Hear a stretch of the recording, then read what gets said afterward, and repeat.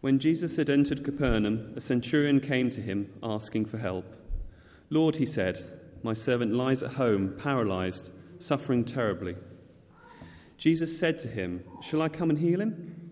The centurion replied, "Lord, I do not deserve to have you come under my roof, but say the word, and my servant will be healed. For I myself am a man under authority, with soldiers under me. I tell this one, 'Go,' and he goes, and that one, 'Come,' and he comes. I say to my servant, 'Do this,' and he does it." When Jesus heard this, he was amazed and said to those following him, "Truly, I tell you, I have not found anyone in Israel with such great faith. I say to you that many will come from the east and the west and will take their places at the feast with Abraham, Isaac, and Jacob in the kingdom of heaven. But the subjects of the kingdom will be thrown outside into the darkness, where there will be weeping and gnashing of teeth." Then Jesus said to the centurion, "Go, let it be done as you have believed it would." And his servant was healed at that moment. Shall we pray together for a moment? Father God, we thank you for this opportunity to explore your word.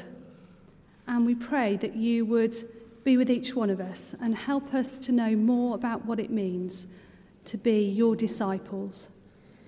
Pray that you would meet with us and empower us by your Spirit.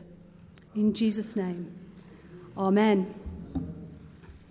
So this morning marks the second in our new sermon series on discipleship.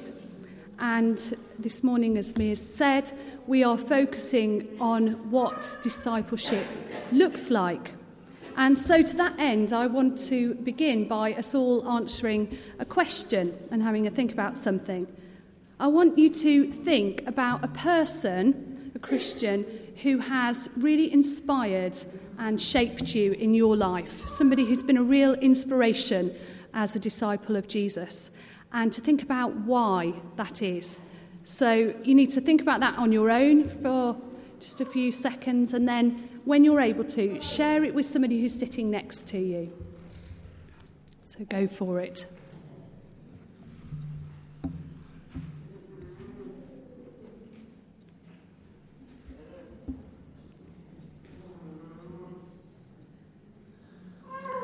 Once you've had a think, you can share with somebody sitting nearby.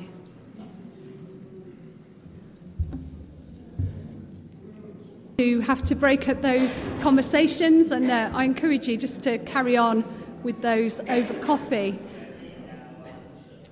But let's gather back together now.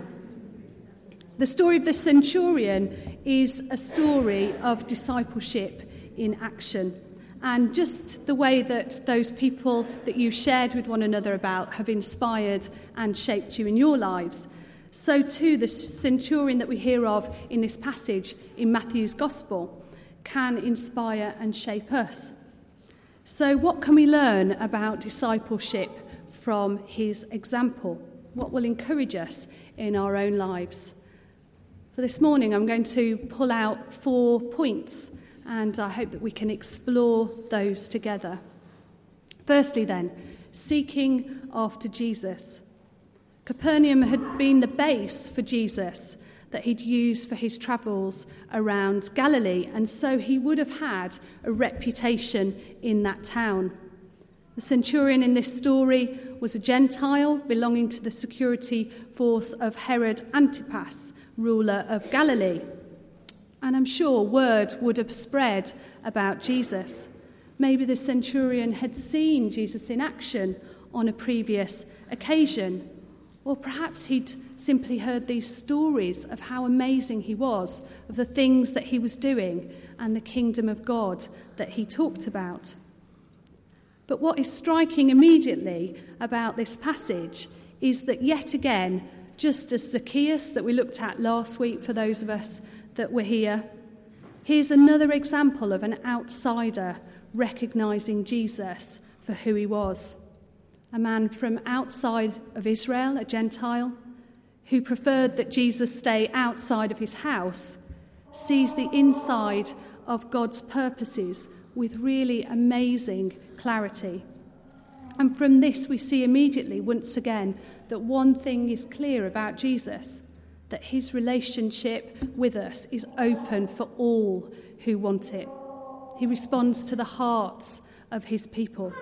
He responds to those who genuinely seek him. He isn't interested in those outward appearances and things, having the right job or being from the right place. He just longs for us to come to him every moment of every day with all that we are and all that we're going through in our lives. And he promises to meet with us, and that's the encouragement from this story. The message here is very simple. The centurion came to him asking for help. And so for us too, discipleship is about seeking Jesus, asking for his help, for his involvement in every aspect of our lives, the good, the bad, and the ugly. But I wonder, if we're honest, how easy do we find this? And I felt as I was preparing this sermon for today that there were people here amongst us who were finding this really difficult, feeling that they couldn't approach Jesus. And maybe that's you this morning. Maybe feeling that you're not good enough in some way. Maybe you feel that you have to get your life sorted before you can draw near and go deeper with Jesus. Maybe you've done something, or you're doing something where you feel that wouldn't be acceptable and Jesus wouldn't want you to come to him. But the promise and the encouragement today is that we can, each one of us. Jesus longs for us simply to come to him, to open our lives up to him, and to ask for his help and his involvement. So the encouragement for each one of us today is to seek him. While I was working as a chaplain in Addenbrooke's Hospital in Cambridge, I was called to a man who'd just been told that he was dying. And this is something that was part of our work. We'd have a call come into the office and we'd get called down onto one of the wards to speak to people. And this man was in his early 60s. And when I met him, he kind of looked, somebody who you can see on their face. They'd had quite a hard life. His face showed it. And when I met with him, he poured out the story of his family and of how he was estranged to his 2 sons and of how he'd never met their wives or his grandchildren. And he told me that this news that he was dying had just made him realise that he wanted to know God before he died. And he wanted to know his forgiveness and his peace. And so we talked, and I prayed, and he prayed. And he broke down and he wept as he recognised that Jesus drew near to him, and he sensed that great love that he had for him and his forgiveness of him. And it was the most powerful moment of transformation. It's something I'll never forget. He had sought God, he'd asked for his help, and God had met with him. And you could physically see the change on his face. And he contacted his sons the next day and made his peace with them and asked for their forgiveness. And he asked me to go and see him the following week, which I did. And I found him in his hospital room, surrounded by his family, united once more.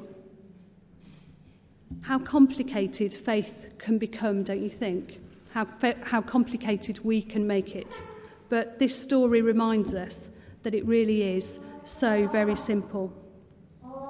Secondly then, looking to the needs of others before ourselves. The centurion is disturbed by the illness of his servant, and he comes to ask for help. He goes out on a limb for somebody else. The society of which we're a part encourages us to put ourselves first, doesn't it? At every point, to be the best, to leave others trailing behind. We're encouraged to climb over others to get to where we want to, rather than helping others along. And yet being a disciple of Christ means going out of our way for those around us. It means putting the needs and wants of others before our own needs and wants.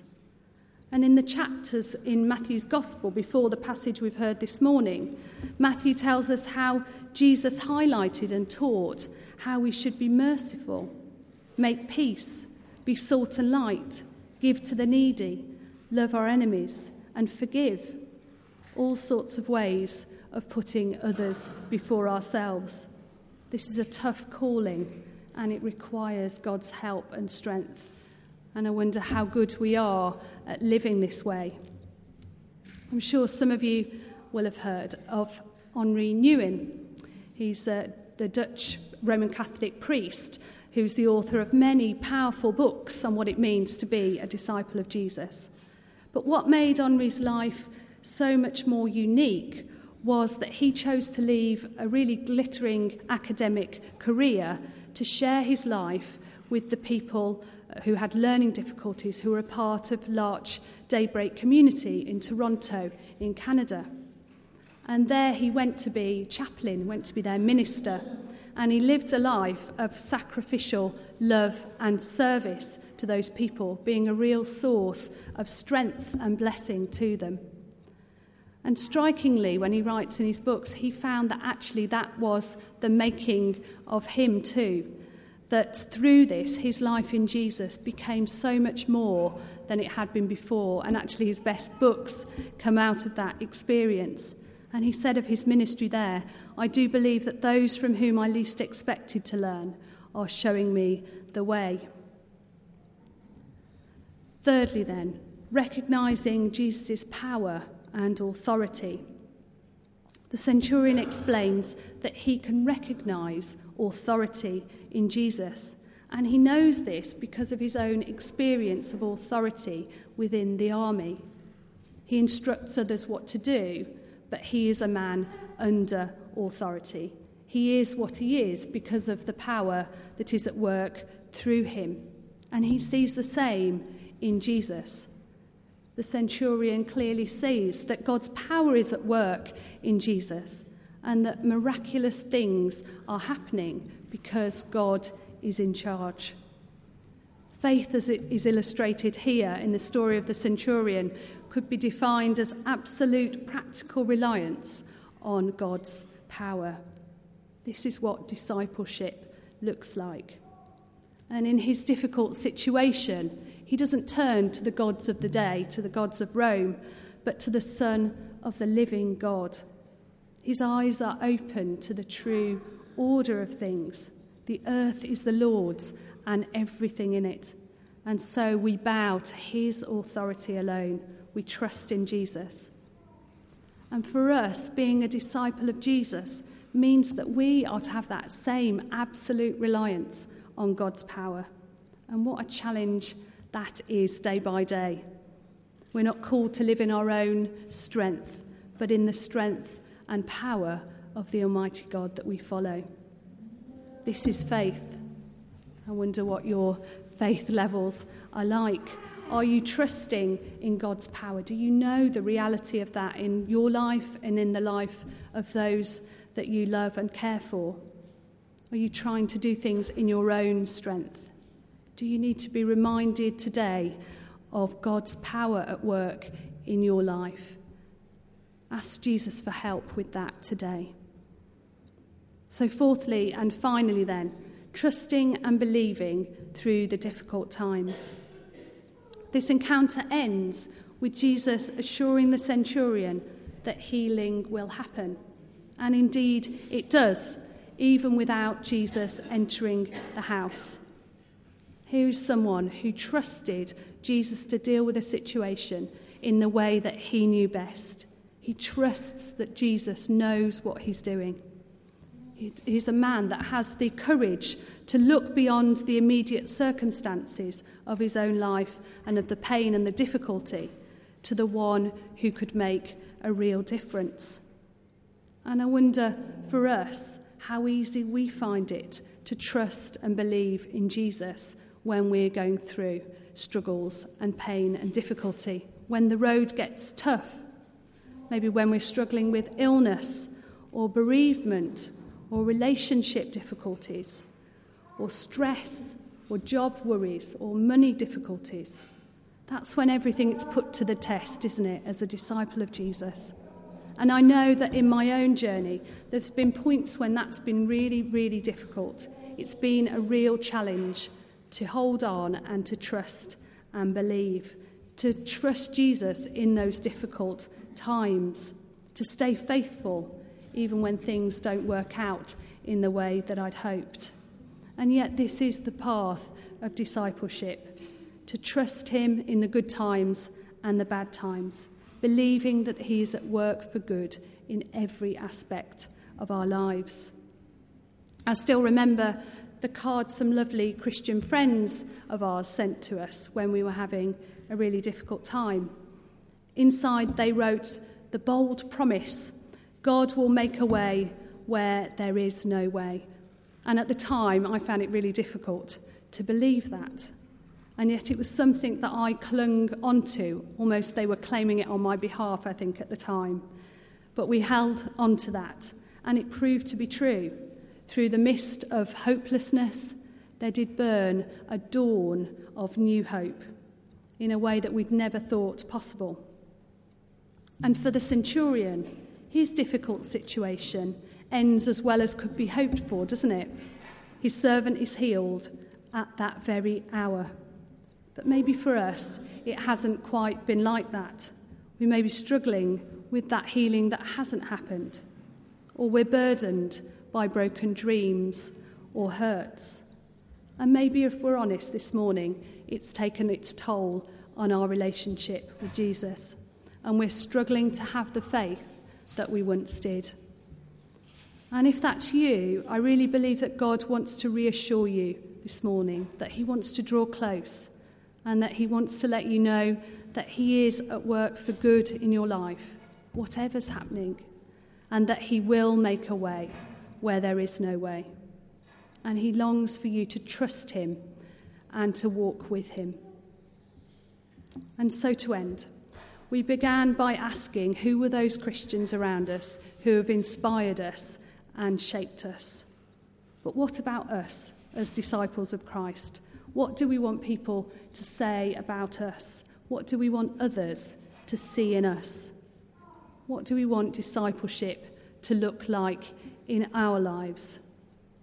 Let's be encouraged by the example of the centurion, to seek after Jesus, to look to the needs of others before our own, to recognise the power and authority that only Jesus has, and to trust and believe in him every day of our lives. Amen.